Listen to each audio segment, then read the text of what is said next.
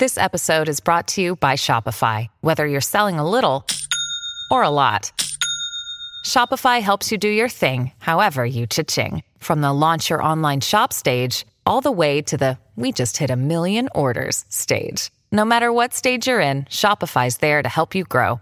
Sign up for a $1 per month trial period at shopify.com/special offer, all lowercase. That's shopify.com/special offer. At Evernorth Health Services, we believe costs shouldn't get in the way of life-changing care, and we're doing everything in our power to make it possible. Behavioral health solutions that also keep your projections at their best? It's possible. Pharmacy benefits that benefit your bottom line? It's possible. Complex specialty care that cares about your ROI? It's possible. Because we're already doing it. All while saving businesses billions. That's Wonder made possible. Learn more at evernorth.com/wonder. When you need mealtime inspiration, it's worth shopping Kroger, where you'll find over 30,000 mouth-watering choices that excite your inner foodie. And no matter what tasty choice you make, you'll enjoy our everyday low prices, plus extra ways to save, like digital coupons worth over $600 each week. You can also save up to $1 off per gallon at the pump with fuel points. More savings and more inspiring flavors make shopping Kroger worth it every time. Kroger, fresh for everyone. Fuel restrictions apply. Welcome to the New Books Network. And we are live. All right. Hello to Emma Bland Smith in the dark basement in San Francisco. Hello. I'm so happy to be here. No, you're not happy. I'm happy. and you should say, I'm happy to be there. All right. And I'm happy to be there. So it's incredible that we can have these discussions all the way from Tel Aviv to San Francisco. It's incredible. It really is. And I'm deeply honored to meet you because you are a wonderful author and you are an incredibly generous person. I know that because we've talked for only 8 minutes, but I get these first impressions that are hard to break. So Emma Bland Smith, thanks so much for being on the show. This show is the children's literature channel of the New Books Network, which I am fortunate to host. And let's start with you. You're celebrating 3 new books. It was hard to choose one of them, so why don't you just show us all of them? Okay. Twist my arm. Okay. Which one of them? So this past year, I had 3 books come out that I was so proud of. This, The Gardener of Alcatraz, came out in April, and this is the story. All 3 of these stories are what I would call narrative nonfiction. So, which is so fun to write. So it's nonfiction, but as a lot of people probably already know, it's nonfiction that's written with all the different techniques of fiction. So you're trying to make a nonfiction book be just as unputdownable as fiction. So you've got tension and drama and a high point and a resolution and characters and dialogue, but all without inventing anything. So it's not a genre I ever thought I would write, but here I am. I love writing it. And every book is like a puzzle to try to figure out, how am I going to take only the facts that are there, not make anything up, but somehow come out with a book that kind of reads like a fiction story. So this one, I love The Gardener of Alcatraz. It's about a prisoner in Alcatraz in the 1940s who was sort of saved by gardening on the island. And then this one came out, How Science Saved the Eiffel Tower, in July. And I grew up living quite a bit in France and speaking French. And so I had always kind of wanted to write a book about France. And so when I learned this really cool story about the man who built the Eiffel Tower, and it really hadn't been turned into a book yet, I was so excited. So that one, that came out, and I love that one. I love the illustrators of all of these books. And then Mr. McCloskey's Marvelous Mallards is my last one. It came out in November. And this is obviously about Robert McCloskey. And there's a very funny anecdote about how he illustrated Make Way for Ducklings. And that's what this book is about. Okay, so this is the one we're supposed to focus on today. But before we focus on them, go back and tell us the illustrator's name and the publisher because you work with the best publishers and illustrators in the business. So let's mention them. For these 3 books? Yes. So absolutely. So Jen Eli illustrated The Gardener of Alcatraz. She's amazing. She does animation. She worked on the latest Pinocchio film that came out. Just want to give a shout out to her. And I think an illustrator who does animation is really cool because they know how to tell a story in words. And this book. 1 second. So just show us the double spread now that we're there. Yeah, let's see. Oh my gosh. A random double spread. Emma, you're too productive. I'm going to have to spend 2 hours interviewing you. It'll be dark in San Francisco. There, lovely. So she just had this beautiful way of as he changed, the more color was brought into the book. This is and one it's I just love. Beautiful. She did a beautiful job. And this book is from Charles Bridge, and I am so grateful to Charles Bridge. They just did a wonderful job. This book is from Capstone, and they, as you know, they cater a lot to the school and library market, but this is also a trade book, but they really know what they're doing. They're a great publisher, and it's illustrated by Leah Vizirin, and I believe she lives in Romania. And I love her illustrations. They almost have kind of a steampunk sort of vibe to them. Let's see. I'll try to find one of the. Try to find a towering image. Let's see. Sorry here's about a beautiful one from the back of the book. Exactly. For the view from the top of the Eiffel Tower, and just the period details that she put into that book are wonderful. And I just noticed I need to plug in my laptop, so I'm going to take 10 seconds and hang on. Sorry about that. Okay, and in the meantime, I'm going to sing a song. Hava Nagila, Hava Nagila, Hava Nagila Benismacha. Oh, I haven't sung that in 40 years. Okay, so we're here with Emma Blanchett. I'm back. How nice is Oh, you're back. Okay, great. That was fast. All right. And then lastly, okay, you saved me because I was singing Hava Nagila. I don't even remember the words. Okay, go on. I enjoyed it. I enjoyed that. The McCloskey book is from Calkins Creek. They have published, I have 2 other books with them, one that's already out and one that's coming out, and they're wonderful. They specialize in American history, nonfiction, and historical fiction. And they're an imprint of Astra. Yeah, exactly. Oh, that's right. And I think you are connected with. Or you know Harold. I know Harold. Very obliquely I think connected. he's with Astronaut. Yeah, that's right. No, they're great. And then it's illustrated by Becca Stadlander, and she is wonderful. I had sort of a crush on her before this book. I loved her illustrations, and I kind of ran her name by my editor, who contacted her, and she agreed to do it. So I felt very lucky. She has sort of a folk art style, which I really like, and she just did the Ducklings in such an adorable way. Okay, well, we're going to get back to this book because we're going to try and focus on it. I have trouble focusing. So, and you have 5 other books under the table. Yes, my magic table. Yeah, I have. Yeah. So I guess 5 others that came out before that. Just mention them. All right, yes. I'll just show you really briefly each one. This was my my very first book, Journey. I love this book so much because it was my first. It'll always have a special place in my heart. It's actually part fiction, part nonfiction, but that's the book that really made me realize that nonfiction can be fun and challenging to write. And award-winning. That book did really well. It won a couple of awards, which just blew my mind. I had no idea that was going to happen. I was completely shocked. And I think to this day, that book probably along with, I forgot to bring Claude, the book about the white alligator. I have my white alligator right here. Okay. So I forgot it upstairs. But Claude is hiding today. Yes, Claude is hiding. We just don't have time for the alligators. Yeah, sorry, Claude. He gets a lot of attention, so he's good. I'm going to have you back. Okay. But I do think that Claude and Journey are probably the books that kids like the most because kids love animal books and animal success stories. So,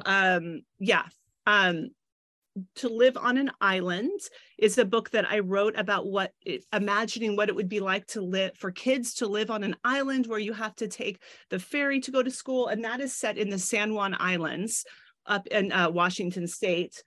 This is Odin, Dog Hero of the Fires. So this is a story about a dog who survived the 2017 wildfires in California and saved his goats.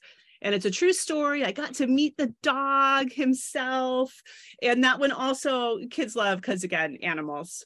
And then The Pig War is a little bit more lofty and high-minded than those books. So for that reason, it perhaps it just appeals on a different level. This is one of my favorites. I had a lot of fun writing this with a sort of kind of a funny voice, which was really fun to write in. And it was illustrated by one of my favorite illustrators in the whole world, Allison J., who illustrates in this kind of crackly art style. And it's just a fascinating story. And it was, but it's historical. So it's a book that I think is sometimes used in classrooms, like fourth grade classrooms, things like that. And I think that's it. Yes, I forgot Claude, but yeah. Next time. So you are incredibly prolific. Let's now go back to babyhood. Tell us all about yourself. Emma, Bland, and then Smith. Start at the very beginning, the early 1800s. I don't care. Well, I'll tell you a funny story. I grew up here in San Francisco, and my husband and I met at the same preschool. We've known each other since we were 3 years old. We went to preschool here in San Francisco, and we kind of were, there was a group of us who all grew up together and went to the same schools. And we, so we are now have been married for almost 20 years, and we have 2 kids, but we have this shared history. We know all this. We're both from here. All of our family lives nearby. My parents just live a block away. So we have kind of a nice community here in San Francisco. We've lived other places. We went and lived in New York for 4 years, which was a dream of both of ours. And that was wonderful. And we've lived a couple other places for school and grad school. Okay. So that's. And now back to your babyhood. You started out as Emma Bland. Yes. You're anything but Bland, but what kind of name is Bland? I think it's an English name. So I think my family is English, German, Scottish, and something else. I can't remember on the 2 sides. And let's see. My mom is from Chicago. My dad's from California. They met at UC Berkeley in the 60s. So they were very, very 60s, Berkeley, Hippies, California. Hippie parents. Yes. Yeah. So that was, my mom made all her own bread, that kind of thing. And my dad was a professor at UC Berkeley. And after my parents got married, they decided they wanted to live in France, and they took off. And my dad worked in Paris and Switzerland and Scotland for 4 years. And my brother and I were born over there. So that was definitely sort of something kind of important in my life. We continued to go back to Europe my entire life. And I've always just loved France in particular so much. So you grew up speaking Francais? Yes, we moved back when we could have this entire interview in French. We could probably have it. I'm getting a little rusty, but I will say that I was in 4th grade when we moved to France. Mm-hmm. And it was a great age for learning French. And I just went to the little village school down the street, and I didn't speak a word of French. I was just thrown in. And my mom always says, by Christmas, I was speaking fluent French, like a little French girl. So that was an incredible experience. And I went on to study French and get a master's degree in French. And, now I really don't use my French, but I enjoy it. Daddy, a professor of French? My dad is a professor of physics at San Francisco State University. Wow. That was you've wandered far from the fold, my dear. Yes. Yes, that's true. I did not turn into a scientist. That's true. But there are a lot of writers and artists in my family, so I feel like it somehow. I'm happy to hear that. And your mom is on which side of the science art? My mom is definitely the artist. Her dad was an artist, and my mom is sort of an amateur artist. So yeah. Wonderful. So I mean, that explains your narrative nonfiction here. I guess so. I suppose so. That's where, yeah, I mean, I think I have a sense of logic that I get from my dad for sure. Yeah. So let's now talk about you as a young little girl. What were your favorite picture books? Did you have angst at the age of 5? Do you write to your 5-year-old self, Emma? Gosh, let's see. Well, my favorite books, I don't really remember my favorite picture books. I remember writing, starting when I was about 6, really just reading, really jumping into chapter books like The Little House, in the Little House books, which I know is just such a cliche, but I read those books over and over and over. And then as I got older, I read Anne of Green Gables over and over and over. When I was in middle school, I got really into Gerald Durrell. Do you know Gerald Durrell, the English writer who he wrote My Family and Other Animals. He was a naturalist, and I loved his books. I read James Herriot, the vet, the English veterinarian. I read his books over and over. So I did a lot of rereading. I would just go to sleep reading my favorite books over and over. And I think that I always say that I think that really influenced it, really had something to do with me becoming a writer, because you're kind of seeing these words, they just become implanted and they become part of you. And you love animals, even though you did not grow up on a farm. I do love animals. Yes, I had rabbits. I got my first bunny when I lived in France in the village. There was a lady who kept rabbits and to eat, that my parents asked if I could have a baby rabbit. And so she gave me a baby, and I raised him in our little attic that whole year. And at the end of the year, we had to give him back. And she promised us that she would keep him and never eat him. And so that's what we decided to believe. And then decided to believe. Yes. We didn't ask any more questions beyond that. Yeah. So that was Fluffy, my first rabbit. And yeah, I've always liked rabbits. And I think that most kids like rabbits. Animals, sorry. Most kids like animals. No. Most kids like rabbits, but in France, they really like rabbits. They really like rabbits, and they really eat rabbits. And today it's hard for me to imagine eating rabbit, but growing up and living as a young adult, when I went to France so often, we ate rabbit all the time. Rabbit stew, lapin à la moutarde. And today I've kind of gotten away from that. But yeah, in America, we just like to cuddle bunnies. But in France, they go both ways with the rabbits. Or to knuffle them. To knuffle them, yes. That's sweet. Yeah, so I have found that animals are a great thing to write about for kids, because they love them, and it can be a way to, I hadn't even thought about this before writing them, but I've gotten so many letters from kids about the animal books, about the wolf and the dog and Claude the alligator. And I realized that it's a really great way to be able to write about bigger subjects through the lens of an animal. So what happened in your career as a student, as a child, that prompted you to get into the writing field? Well, let's see. I think I always wanted to be a writer. When I was a kid, I think I used to say I wanted to be either a teacher or an artist or a writer.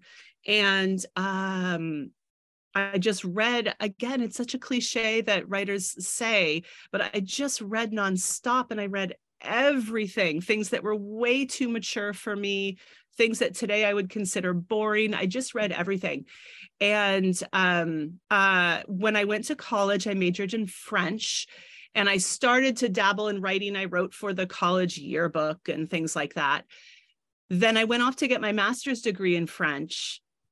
And when I was done with that, I decided I did not want to be in academia anymore. And I wanted to write something more real life, more approachable. And that's when I went to New York, and I started working in magazines, and I worked in women's magazines for 4 years. And that was fun. That was a lot of fun. It was sort of at the opposite end of the spectrum from academia. It was quite fluffy. I was writing a lot of, things like 5 ways to lose weight this month and things like that. But I learned a lot. Working for a magazine, you learn to write economically, you learn to edit your work, you learn to fact check everything and make sure that you don't use the same word twice in a paragraph. Like, all these things were just drilled into me. So I really did get a good foundation in writing, working for women's magazines.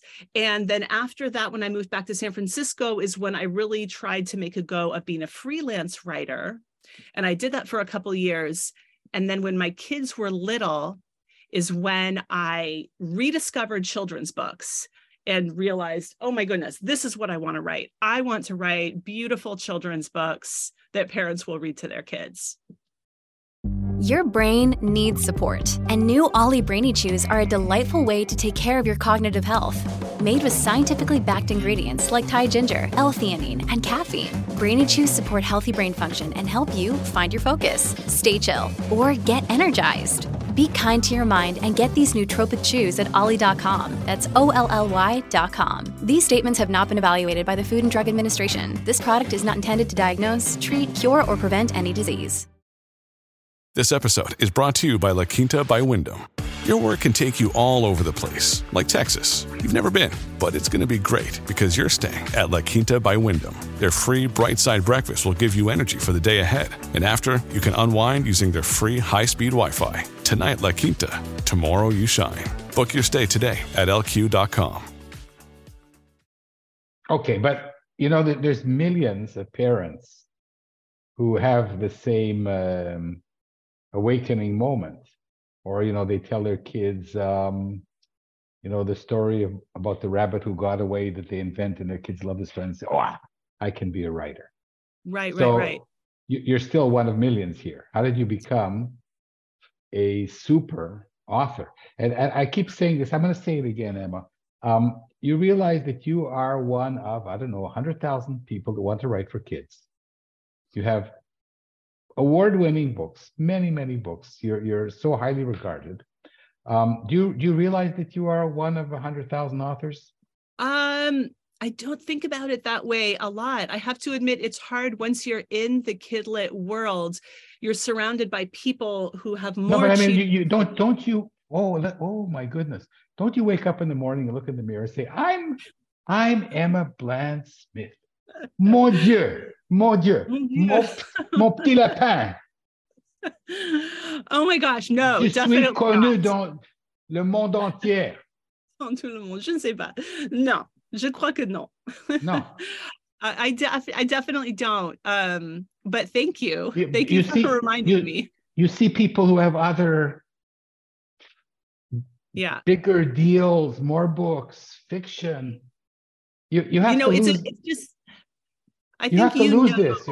It's a little bit.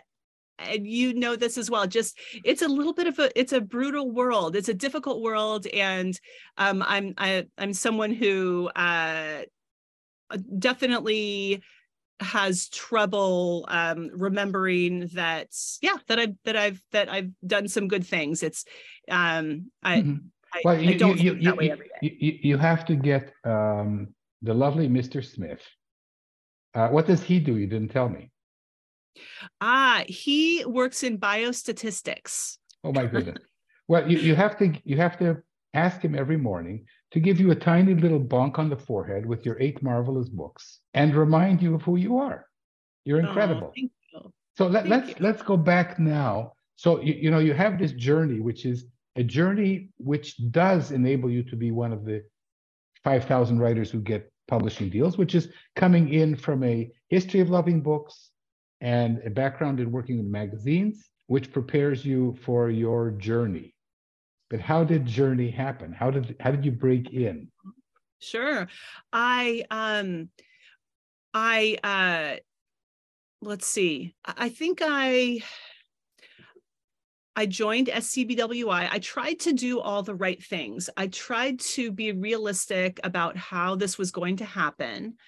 And I certainly made the mistake that I think we all do, which is that I thought the first thing I wrote would get published.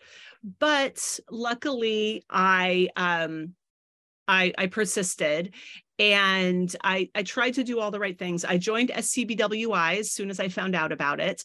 I found some local authors, and I joined a critique group. Today, I'm in 2 different critique groups, and that's wonderful. One of them is online, and one of them is in person. And that's how I found you. Oh, right. Well, yes, Annabelle. I believe it was. Yeah. Annette. Yes. Annette. That's right. We were in a promotional group together, supportive of each other. Yeah. And there are so many things like that work in this industry, where people suggest things and they recommend people. And so a lot of that kind of networking has a bad rap, but nice networking. And so I started querying. Hold on. Networking is critical. Let's get back to that in a few minutes. You just landed on something that's important. All right. So I'm thinking back. I started querying agents, and I would spend a lot of time researching agents. And one thing I think that I did that I would recommend to people is that I queried a lot. I didn't stop to think, is this the right agent for me? I would just send my stuff to everyone who was open to submissions, because I figured you just can't tell from a website if this person is ideal for me. There's just no way to know. And so why not just try? So I queried a lot, and really didn't get anywhere, but at least it kind of got me into the trenches of like figuring out how it's done. You were querying with fiction or nonfiction? At that point, fiction. Can you just give us a 1-sentence pitch of your first fiction submission? Yeah, let's see. I don't remember. Let's see. One of my early ones was, I still love this, but I have not been able to get it published. A year going throughout the 12 months of a year, following the seasons. It's a little child who's going throughout the year and who is baking something different with seasonal ingredients from every month. And I still think it was nicely written, but that book just did not quite have enough of a narrative arc or a hook to really feel very marketable. And that is, so, and that's been a learning experience for me. So not super marketable. However, eventually, after I think it was about 6-7 years, one agent wrote back to me and said, I really like your writing, and I wonder if we could have a phone call. And that was my agent. And so that finally happened, and it was just the most exciting day of my life. What did you do? But it took a long time. It took a long time of lots and lots of submitting and querying and being patient. So do you want to holler out to your agent, or shall I? Oh, sure. No, I'll say her name. She's very modest, so I never know whether she wants me to talk about her, but her name is Essie White, and she runs Storm Literary Agency. And there are a couple other agents on board at this point, but Essie started it, and this was in the very early days. And one thing I would suggest is that authors look out when you're querying, is you look out for agents who are maybe just starting their own agency, because they're looking to acquire authors, and they're more open. So that is when that worked for me. It's wonderful. Agents, I've had several agents on the show. I would love to have Essie on the show if you ask her. They are remarkable in the conversations you can have with them. But generally, they take on 1 in 1,000 submissions. Oh my gosh! Yeah, right. So those are the odds. So I'm gonna beg your forgiveness, because this drives me crazy. I saw on Facebook this morning, take a course on how to be a published author. And it's either free or you pay money, but it's bullshit. You cannot take a course and become a published author. The odds are still 1 to 100 against you, even if you're a really good author. Right. What we all have. Really is. Yeah, it really feels very it took unfair. you 6 or 7 years of querying. Right. And you did all the right things. But you are still one of 100 really good authors who got a deal, and you're one of 1,000 authors who got a deal, and you're one of 50,000 authors who have so many wonderful books out. You know, I will say also that I did take courses. I forgot to say that, but you're absolutely right. The course is not a path to, it's not a ticket to getting published, but it just, it helps you, especially if you, when you're just starting out, when you haven't really analyzed picture books, especially for picture book writing. I mean, not really, that I would say also for chapter book writing, but when it's such a great thing, I took a couple courses that really kind of made me realize what the arc of a picture book is and what, how to make, you know, the formula, as it were, for a picture book that then you can expand on. So I definitely recommend taking courses. But yes, absolutely. That is not going to get you published. It's just another tool that you can do to develop your skill. Yeah, this marketing business drives me nuts. Okay, so you found Esty and Esty found you, and how fortunate both of you are. And which was the story you pitched to her? Journey? No. So I pitched her a couple stories. The two that she liked were stories that I still like, but are still not published. One of them was about a little girl who plants a garden, and the other one was about a boy who finds a caterpillar in his kindergarten classroom, and then the caterpillar grows and he lets it go at the end. And she liked both of those books and she submitted them. They didn't get anywhere, but very early on in the process, I sent her the manuscript for Journey about the wolf, the wild wolf, because I had this idea. I had seen a couple other books about real life animals, and I had thought, oh, maybe I could do that. Maybe that's something that I could write. And then I saw a newspaper article about this wild wolf, did a little research, wrote the manuscript, showed it to Essie, and she right away said, oh, I think this is something that editors are looking for. This sort of nonfiction is kind of, it's a thing right now. And she submitted that, and that got picked up right away. And so after that, I pretty much did not do any more just traditional fiction. However, I will say that those stories, the writing that I did, I think it was very valuable because I used those skills in writing narrative nonfiction. It's really using all the same, it's writing in very much the same way. So it's not like it was wasted work all of those years, I hope. In your case, no work was wasted because Journey won awards. It catapulted you to picture book stardom. And you weren't just like a one trick, I wouldn't say one trick wolf. You've been publishing wonderful stuff. Let's focus a little bit now on what we wanted to talk about mostly today, which was your incredible Mr. McCloskey and the Mallards book. How and you have this uncanny ability to, you call it narrative fiction, but it's a kind of a slice of life. It's an episode. You know, to hone in on a particular episode. And you can't talk about a person's entire life, and to pick one that's very funny and very humorous and very poignant. Run us through the as you fish out the duck book from your pile, Emma. You're right to use that term, slice of life, because that's a term that I use when people are talking about writing picture book biographies. You have this choice of writing. Sometimes they'll use the phrase cradle to grave, so the whole life of the person, or slice of life. And many people do write cradle to grave, and it's just that is, that's ambitious. And I like the slice of life approach because it's more focused, it's more narrow. So this is the book, obviously, that we all know, although not as many children know this book today as when we were growing up, because sometimes I will ask in presentations, raise your hand if you've read Make Way for Ducklings. And it's not necessarily, it's just there's so many more books today. There were so many fewer books when we were kids, but this is a book that I think has stood the test of time. It doesn't feel terribly dated when you read it. It still is charming. The illustrations are absolutely charming.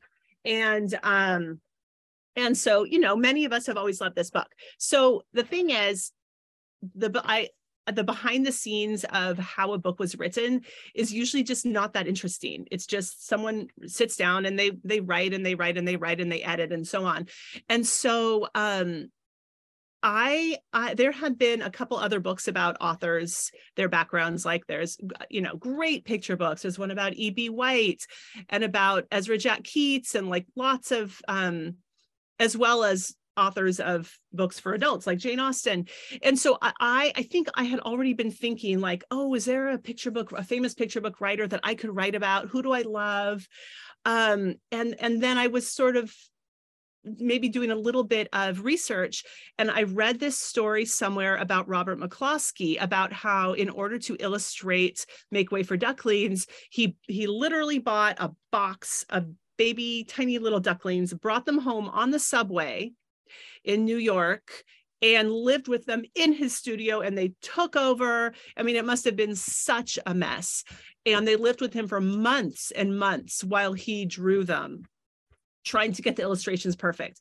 So that was such a funny, unique story of a creation of a book that I thought, oh, I definitely think this could be a book. It has funny visuals because of the ducklings, and then there's also this through line of his persistence. So he was a perfectionist, and it was never good enough, and he kept trying and trying, and then he kept failing. And I know this is something that we talk a lot. You hear a lot of people talking about that it's okay to fail, and it's okay. And failing is not even failing. Failing is just a step on your journey towards success. And every time you don't succeed, it makes the end result better. So that is sort of like the theme of the book. And then the funny ducklings running all over the place is the funny visual.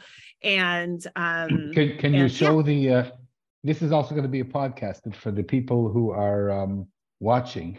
And of course, this is a wonderful book. Everybody should go out and buy all of Emma Bland Smith's books. They're incredible. And then I will tell you where she lives so you can get them autographed. I love this picture because this is the one of him sitting on the subway. And he drew a little sketch of that book that's in the archive, of that scene that's in the archive. So that was a funny one. And then here is basically just here are some of the funny scenes. These are the ducks in the bathtub. And this is him just working with the ducklings everywhere. And there were some funny stories. He said in an interview that the woman who lived downstairs from him came up and banged on the door and said that the floor was leaking because the ducks were splashing so much.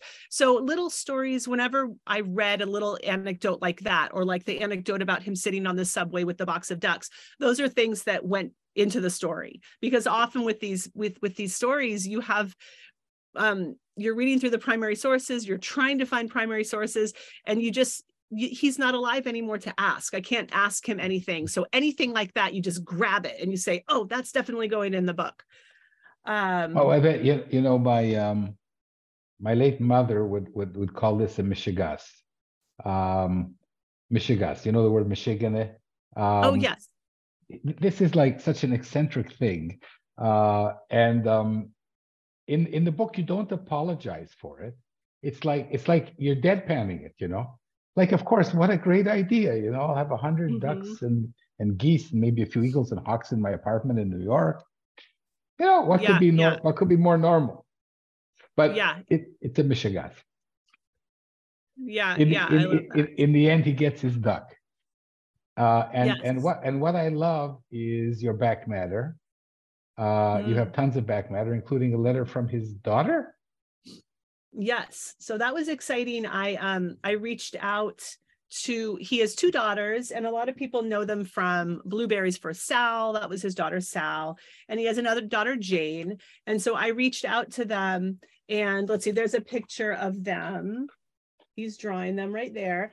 I reached out to them by email, which is always, I'm not a super outgoing person. And so things like that are hard for me, but I always push myself to do it, to reach out to people. And Jane McCloskey wrote back to me, and she and I corresponded over the course of the next couple of years. And she read the manuscript because I had to have it fact checked and make sure that everything was accurate. And she read it, and I was very nervous, but luckily she approved it. She liked everything. She liked the illustrations. She read the illustrations, and she said she thought they were fine. And then she agreed to write a little note, like a note from Jane McCloskey in the back of the book, where she just talked more about her dad and what it was like being the daughter of a famous illustrator, about how she used to pose for him and things like that. But that was definitely a little like brush with stardom for me to be. She still lives on the island that he lived on. And if you read his books, most of his books are set on this island. And so it's exciting. It was exciting to imagine. Emma, I wouldn't say that McCloskey is forgotten, but he's a bit faded over the past decades. And one of the great things about your book is you brought him back to life. Oh, thank you. That's funny. I never thought of it that way. And that's such a wonderful, gracious thing you've done. And while I'm here or there, I have this wonderful idea I want to pitch to you. Okay. If you don't do it, I'm going to do it. But I'm not going to do it because I don't like writing nonfiction. You like France and you like Paris. And I don't know whether anybody has written the backstory of Madeline and Ludwig Bemelmans. Yeah, I know he has an interesting story. I'm jotting that down right now on my piece of paper here. And now we're live. So if you ever make that book, it wins the Caldecott or whatever your books win, I'll be able to say, "Oh, I was there." I will thank you in the book. You will be. Will you really? Will you really? Of course. I'm always grateful to many of the books. There was a person who suggested it to me, and I'm always grateful for that, because sometimes things they seem so obvious, but until someone really points it out to you, you don't think about it. Yeah, I'll look into that. I almost wonder if there's a reason that there hasn't been a book about him and Madeline yet. But sometimes there's not. Sometimes it's just no one has thought to do it. And Madeline was one of the books. McCloskey is right up there, and you wrote the book about the book. Yes. Oh, I do want to say really quick, that reminds me before I forget. And this happens a lot with picture book biographies. There is someone else I think her book comes out next month, who just happened to be writing about McCloskey at the same time. Her book I haven't seen it yet, but it sounds delightful. It's called Make Way, and it's about Robert McCloskey. And at the same time, it has parallel narrative. It's about a woman who wrote, Nancy Shun, who made the statues that are very famous that are in the Boston Gardens, the Ducklings statues. And so she follows him and she follows her. And her book comes out next month, and I'm excited to see it. Sometimes these things happen. It's sort of like there's something in the air that sometimes there'll be 3 books about someone who happened to come out the same year. And you just kind of have to, capitalize on that and say, let's do an event together. And everyone talks each other up. So anyway, I do want to mention her book, but yeah. I loved. Madeline was definitely one of the books. Who's the author? Who's the author of the other book? That's Angela Burke. Let's have her on the show. Let's reach out to her. Sure, I'll write to her. And yeah. I would love to have both of you on the show together. Oh, that would be fun. And talk about your McCloskey experience and what brought you to each of you in your own separate way to write this book. That would be so fun. Yeah, I'd love to do. I told you that the interview would last 40 minutes, and we're already at 43. And we haven't talked about Alcatraz, and we haven't talked about your white alligator. And I'm just going to have to ask you back. That's all. Well, that would be wonderful. You are so fun to talk to. I can't believe it. Just You're too kind. natural. It's a labor of love. I must tell you that I am, and I'm not saying this, I'm not facetious at all. I'm in awe to interview you and other fantastic authors. And, everybody has a story of how they succeeded and how they got to where they are.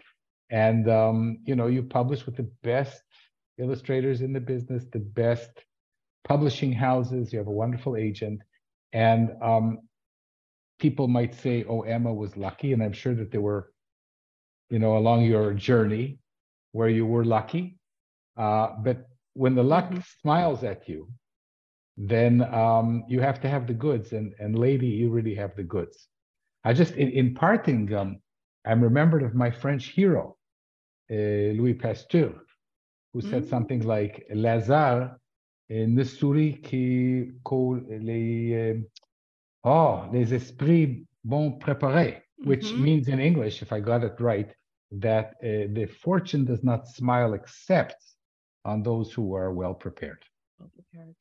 So Emma, you've been well prepared. And it was, we have to go, but I'll have you back. And it was a real honor and tons of fun to interview you. And Thank you. I would love to see some of your fiction. I didn't really, I always forget to mention it, but I did have 2 fiction chapter book series published. Each one is a series of 4 books. This is called Maddie McGuire, CEO, about a girl who keeps coming up with business ideas. So Pet Camp is her first idea. And then this book is a series called Gavin McNally's Year Off, about a boy who spends a year traveling around the country with his parents. And this is the first book in 4. So anyway, those were really very different. So not fiction picture. The chapter book about the girl who comes up with these harebrained ideas. When was that published? Gosh, that was published maybe about 5 years ago, something like that. 2019. So 4 years ago. Okay. Listen, can you send me the PDF and I will read it? Sure. Because I don't interview enough chapter book authors, and maybe I should. Yes, so, I have some great ideas for you. One of my good critique partners does both picture book and wonderful chapter books. She'd be great. So if you ever want some suggestions. Okay, well, we have a lot of ideas and we're going to go offline now. And thank everybody, especially you, to Emma Bland-Smith and to S.T. White, who discovered you, and your wonderful illustrators and publishers, and your parents who grew such a wonderful lady up, your husband, whom you've known since the age of 2.5, and to thank you for being on the show. And I'm Mel Rosenberg, and I'm the host of the Children's Literature channel of the New Books Network, and I even got it right this time. So Emma, I hope we'll be in touch. It was delightful having you on the show, and take care, and thank you. And write me some fiction. Okay. Thank you. Bye-bye. Thanks so much.